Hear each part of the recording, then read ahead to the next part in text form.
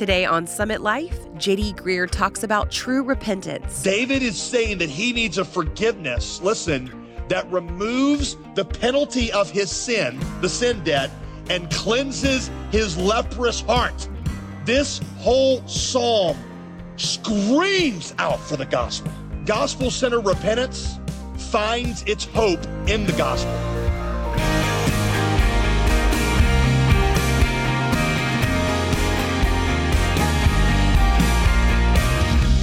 Welcome to Summit Life with pastor, author, and theologian J.D. Greear. I'm your host, Molly Vidovich, and we're so glad that you're back with us today. Okay, so is anyone out there a morning person? I don't know about you, but when the sun comes up in the morning, my natural response is just to pull the pillow back over my head and pretend it's still dark. And sadly, most of us have that same response when our sins come to light. We just ignore it and hope it'll go away or that nobody will notice. But today, Pastor JD explains that for true repentance to happen, we can't keep excusing our sin and pushing it aside. We need to expose it to the light. We are in a study of the life of King David, and today we'll be looking at a psalm that David wrote after he was caught in sexual sin.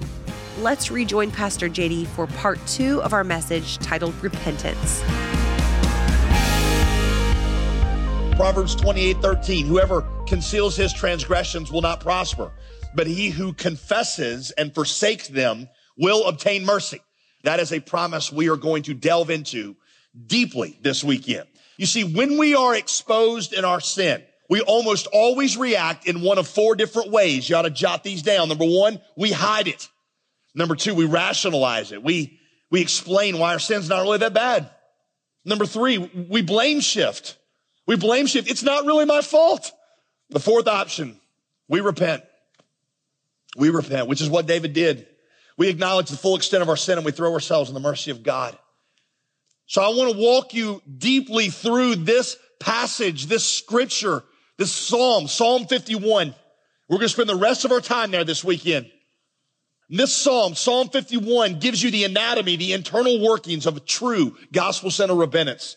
It's going to give you the 5 essential elements of gospel-centered repentance. Psalm 51, verse 1, have mercy on me, O God, according to your steadfast love, according to your abundant, overflowing mercy. Stop, all right?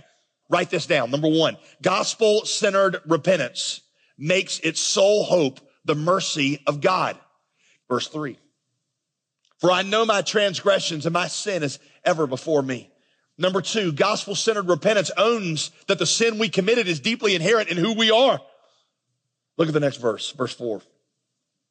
Against you only have I sinned and done what's evil in your sight. So what does David mean? Against you and you only have I sinned? This is a little deep, but it's the heart of the whole matter, okay? So write this down. Number 3, gospel-centered repentance is directed first toward God. Gospel-centered repentance is directed first toward God. You see, there are 2 very important reasons that David says, against you and you only have I sinned. I give them to you as an A and a B. A, he realizes his sin began as a sin against God. His sin began as a sin against God. David is saying, why is it that I needed that feeling of power that came from sleeping with Bathsheba? Why did I need that? Why did I run to Bathsheba as a refuge? Why did I crave Bathsheba's beauty? Why did my soul have this incredible suction power directed at her? I needed her arms, he says, because I did not have yours, God. I needed her beauty. I craved it because I was not captivated by your beauty, God. All of our sin, you see, starts in a broken relationship with God.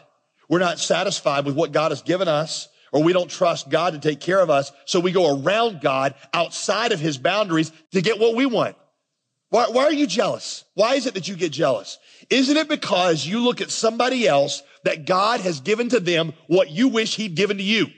So you're looking at somebody else's car, somebody's girlfriend, somebody's job, somebody's look, somebody's talents, and you're like, I wish I had that. In that moment, what you are saying is, God, I don't trust what you gave to me, and I am not satisfied with you and your plan. And that's where sin begins.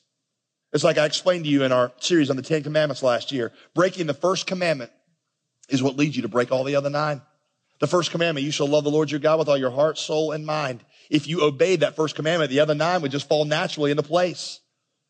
The problem with any of the commandments that we break is that it goes back to a lack of trust in and satisfaction with God. And that's what David recognizes. My sin began as a sin against God. Here's the second reason that little statement is true. David realizes that God is the most significant one he's offended. David realizes that God is the most significant one he's offended. What he'd done to Uriah was hideous and despicable, yes. But what David did to God, believe it or not, is even worse. God was the one who created him. God was the one who saved him. God was the one who took him from the pasture. God gave him everything. And David at this point is overwhelmed with this truth. And he looks to God, he says, against you only have I sinned. That word, by the way, in Hebrew, when it's coupled, when it's doubled, you only indicates an intensity of emotion. You, God, you, after all that you've given me and what you've shown me, I forsook you. Do you realize, listen, do you realize how large God is? Do you realize how every breath that you have ever drawn and ever will draw is given to you by air that he has provided for you to breathe, and without him, there would not be anything? Do you understand how large the God of the universe is, and that when you commit cosmic treason, how deserving you and I are of his wrath? Do you understand that our sin against him required the bloody, brutal death of his son to purchase forgiveness? Jesus did not go what he went through because of what we did to each other. Jesus went through what he went through because of what we did to God. The whole doctrine of hell that we all hate. You realize that hell is what hell is because our sin was what our sin was against God. Hell was not created because of what we did to each other. Hell was what created because of what we did to God. And David is overwhelmed by that. And he says, you are what I sinned against. Do you realize what Jesus has given you? Do you realize how gracious he has been and kind to you? Do you realize the goodness that he's poured out on you? And you realize that when you have taken authority and said, I'll live how I want to live, and I will practice boldly the very things that put you on the cross, do you realize the heinousness of that sin to God? Verse 6, behold, you delight in truth in the inward being, and you teach me wisdom in the secret places of my heart. Most of the time when we sin, we repent. When we repent, our focus is on the action. God's focus is on the heart that led to the action. God does not care about your conformity to his law if inwardly you'd rather be doing something else. Any more than I would, my wife would want to be with me if she knew that the whole time I was secretly fantasizing about another woman. God does not want to dwell in a heart that is consumed with desire for sin any more than I would want to live in a beautiful brick home where there was rotting, maggot-infested corpses in every room. You see, until you deal with the heart, any change you make is going to be superficial. God does not want a year of dutiful obedience. God wants an eternity, 5 billion years of willing, joyful obedience. And the only way that that's ever going to happen is if the desires of your heart are changed. That's why the focus of David's obedience is not on what he's done. That's why the focus of David's repentance is on what he had become. I didn't just commit adultery. I'm the kind of person who commits adultery. So that leads into verse 7. Purge me with hyssop and I shall be clean. Wash me and I shall be whiter than snow. That seems a little random, doesn't it? What is hyssop? When a leper is to be cleansed, you take the blood of a lamb, you take hyssop, and you wipe the leper with this blood, and God will miraculously heal that leper. David is saying that he needs a forgiveness, listen, that removes the penalty of his sin, the sin debt, and cleanses his leprous heart. You see where this is all going? This whole psalm screams out for the gospel. This whole psalm screams out for the gospel. In fact, write this down. Here's number 4. Gospel-centered repentance finds its hope in the gospel. Gospel-centered repentance cries out for the gospel or finds its hope in the gospel. And let me show you this. Verse 9. Look at David's next series of prayers. Hide your face from my sins and blot out my iniquities. Create in me a clean heart, O God, and renew a right spirit within me. Verse 11, cast me not away from your presence and take not your Holy Spirit from me. Verse 12, restore to me the joy of your salvation and uphold me with a willing spirit. Do you see what David is calling out for? I need someone who can put away my sin. He's saying, I need salvation that can create in me a clean heart and renew a right Spirit can replace my old bad desires with new desires, how are the desires of your heart ever going to be changed? How can you change the desires of your heart? You can't just will it into being, can you? Hey, what other area can you just will a change of desire? I wish that I desired to eat green beans and broccoli all the time, but I do not. I desire to eat cookie dough ice cream, okay? I wish that I could just be like, change, and then tonight I'd be like, oh man, I just feel like having a good thing of green beans before I go to bed. I can't change that desire. How do I change my desires for sin? Y'all, I know I sound like a broken record here, but you change those desires by the gospel. You learn to love God by experiencing his extravagant love for you. And in response to the gospel, that's how your heart is recreated. That's how you change. This is Summit Life, and we'll be right back with the rest of our teaching in just a moment. But I wanted to tell you a little bit about our featured resource this month. We all know it's important to spend regular time in Scripture, but we can get so distracted around the holidays, right? So for us as individuals, families, and churches, it's essential that we keep our focus on Jesus. What we celebrate at Christmas, God coming to earth, was always part of God's plan. And throughout Scripture, God changes everything for the people he meets, and it can change everything for you too.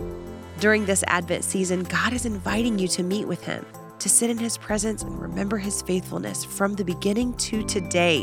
What better way to celebrate this Christmas than by acknowledging Jesus as our Savior and King? So we're offering you a 25-day Advent devotional to help you prepare your heart for Christmas. It's called He Is Here. Give a gift today by calling us at 866-335-5220 or go online to jdgreer.com and reserve this resource today. The story was told, true story, back from the Civil War days of a man who was very much against slavery and went to the slave auction to purchase a slave. I heard this as being told about Abraham Lincoln. I can't verify that it was really Abraham Lincoln, but that's where I heard it. All right. So this man goes to purchase a slave at the slave auction. And after he purchases this slave girl, he takes her shackles off, gives her her papers, and says, "You are free." She says, "What do you mean? You're free." She says, "Free like, I don't have to walk with shackles." He said, "No, free to do whatever you want to do. I don't own you. I bought you so that I could set you free." And she said, "So I'm free to do whatever I want to do?" He said, "Yeah." "I'm free to go wherever I want to go?" "Yes." "I'm free to live anywhere I want to live?" "Yes." "I'm free to become anything that I want to become?" He said, "Yes." She said, "I'm free to do all that?" He said, "Yes." He said, "Then I choose to go with you." What happens is experiencing that kind of love changed her heart so that she does not stay with him out of duty, but she stays with him out of desire. What happens when God sets us free and we experience the gospel is that our heart is restructured, you see, so that we desire to love and be with God. You realize that what David is crying out for, what Jesus is something that restructures your heart. Not only that he forgives your sins and absorbs the penalty from them, but he actually breaks the power of sin so that the very structures of your heart begin to change. What Jesus does through the gospel is he recreates your heart so that your spirit is renewed and it is willing. Having experienced the love of God, you develop a love for God. You can do it. Jesus does it by shedding abroad his love in your heart and by filling you with the Holy Spirit. Number 5, gospel-centered repentance embraces the future promised by the gospel. Gospel-centered repentance embraces the future promised by the gospel. Real quick, just notice there's like 4 verses there. They all basically say the same thing. Verse 13, "Then I will teach transgressors your ways and sinners will return to you." Verse 14, "My tongue will sing aloud of your righteousness." Verse 15, "O Lord, open my lips. My mouth will declare your praise." Verse 18, "Do good to Zion in your good pleasure. Build up the walls of Jerusalem." What just happened? Catch this. David is no longer focusing on his kingdom. He's now focusing again on God's. You see that? When he sinned with Bathsheba, he got focused on his kingdom, and now he's focused again on God's kingdom. What that means And what you take away from that is this. Listen, repentance always involves a turning from your kingdom to God's. The other thing that I ought to say to you, and this is awesome, is that when that happens, God is able to take the things that have damaged you most and begin to use them for good in his kingdom. David is going to be a more effective king. He's going to be a better symbol of Jesus now that he's been through this than he would have had he never gone through it to begin with. I know some of you find this hard to believe, but that pain, that shame, that guilt, those mistakes, God has a plan for you in those things where he is going to take those wounded parts and he's going to use them in his kingdom. I know so many beautiful stories right here in our church where somebody has experienced deep sin. And now they've been given an understanding of God's grace that they would have never had they not been through it. God, in just the miraculous way that he works, takes even our mistakes and turns them into his greatest triumphs. Like I told you last week, we serve the God of the cross who can erase our mistakes, and we also serve the God of the resurrection who can recreate our future. The blood of Jesus makes all things new. The resurrection of Jesus recreates newness through your life and takes your pain and uses it for yours and his kingdom's good. Gospel-based repentance, gospel-centered repentance embraces the future that God has for you. You see, this whole psalm cries out for something David had never seen with his eyes, but you and I know, and that is it cries out for the gospel. Y'all, the gospel is all through this chapter. David. 2 Samuel 12. What did Nathan say to him? You won't die, but your son will die. David's son was innocent. He was a baby. He hadn't sinned. Do you understand what's going on there? You understand the picture that's being given to you? David, your sin deserves death, but you're not going to die. One of your sons is going to die. One of your descendants. That little baby, we don't even know his name, gave us a picture of another son that would be born to David eventually. So that when he was born in Bethlehem, the city of David, the angels would say this, unto you is born this day in the city of David a Savior who is Christ the Lord. And you will call his name Jesus, which means in Hebrew literally, God is my salvation, because he will save his people from their sins. See, what this pours out to you is that the only way that you are ever going to be able to break this cycle of sin is by embracing Jesus' acceptance of you. This whole psalm cries out for the gospel. We always say to God, God, I will do better. I promise I will do better. I will earn your forgiveness. You will never get that way, ever. You will continue to cycle. You will never get there that way. Jesus showed it one time to a woman who'd been caught in adultery. This is like the ultimate example for all time. Woman caught in adultery. You know the story. She's been caught in adultery. She's drugged there. She's ashamed. Jesus says, let him who has no sin cast the first stone. They all drop their rocks and go home. And Jesus is standing there with the woman and says the most shocking statement probably in all the Bible. Neither do I condemn you. Go and sin no more. What's shocking about that statement is the order in which he put those two phrases. Because we always switch the order. We're like, if you don't sin no more, God won't condemn you. Jesus flipped them. He said, neither do I condemn you. Go and sin no more. Because this woman would gain the power to break this cycle of sin she was in precisely by learning of God's unconditional love for and acceptance of her. You see, the only people who will ever get better are those who know that Jesus loves and accepts them, whether or not they ever get better. The only way to break the power of sin that holds you and keeps dragging you down is for you to understand that God's love for you is not given to you based on whether or not you ever break that sin.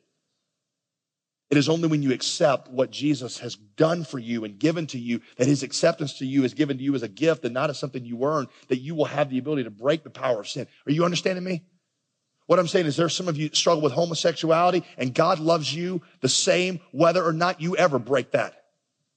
Some of you are struggling because you have just been a nonstop cycle of sin. You understand what the gospel says is that you don't have to overcome that to earn God's love because Jesus overcame it and gave it to you as a gift. Like I told you, you don't gradually take steps to get closer to God. You receive all in 1 minute the billion steps that he took to get close to you. And what happens is when you embrace that snaps the power of sin in your life. Power to overcome sin is not found in self-will and self-reliance. It is found in forgiveness. It is found in embracing what Christ has done for you. One more real quick example.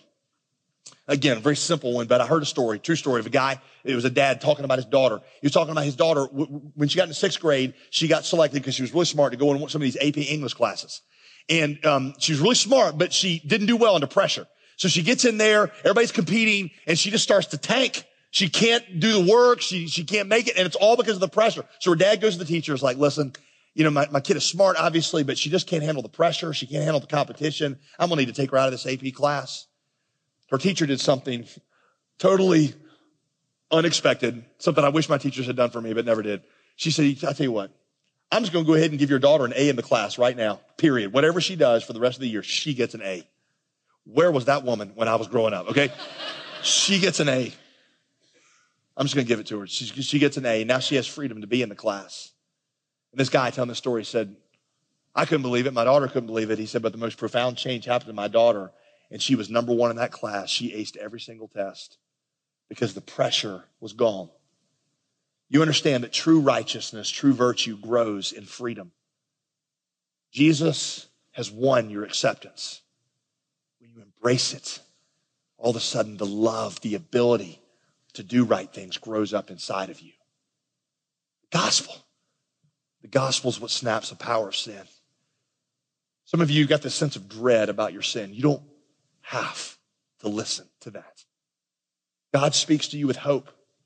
I know your heart is broken. You're embarrassed because of that sin. In fact, here's your last verse, the last thing, I promise. Verse 8. Put up verse 8. Show me verse 8.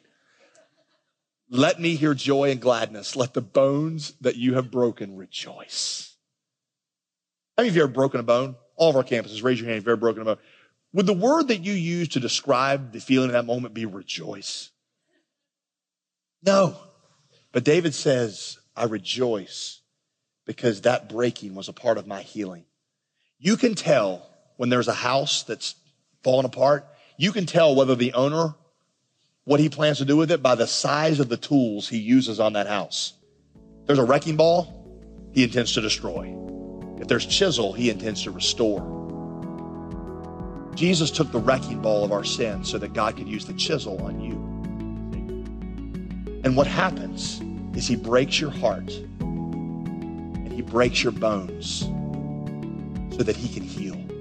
His goal is your deliverance, not your destruction. His goal is your healing, not your condemnation. Come to Jesus today. He's the only one who can break the curse of sin and give you a new life, a new heart, and a new future. You're listening to Summit Life with Pastor JD Greear. JD, we're in the trenches of your teaching series on King David called Search for a King.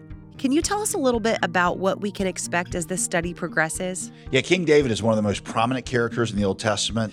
In this series, you're going to see that even though David was the ideal king in one sense, his story is going to be punctuated at various points with a question mark because he's going to fail in some ways that we needed him not to fail. And what you're going to see through this is that his life is actually pointing to another king. Gotcha. So our prayer is that through this study of the life of David, we would learn to see that Jesus is the ultimate king that we've been searching for. One of the things we wanted to provide is a 25-day Advent guide that shows how that great son of David, Jesus the King, is ultimately the Savior and the King that you've been searching for. So you can reach out to us today. Go to jdgreear.com and get yours so that you have it by December 1st and you're ready to let this guide you through the Advent season in a way that not only will deepen your relationship with God, but also enrich your holiday season. So I think you'll like it.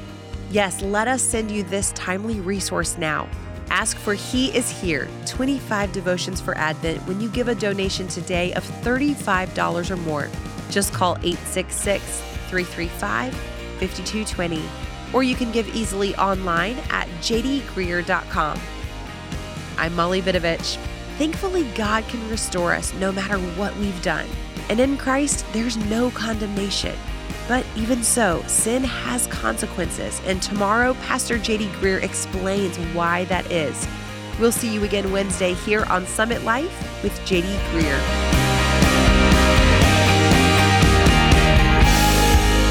Today's program was produced and sponsored by J.D. Greer Ministries.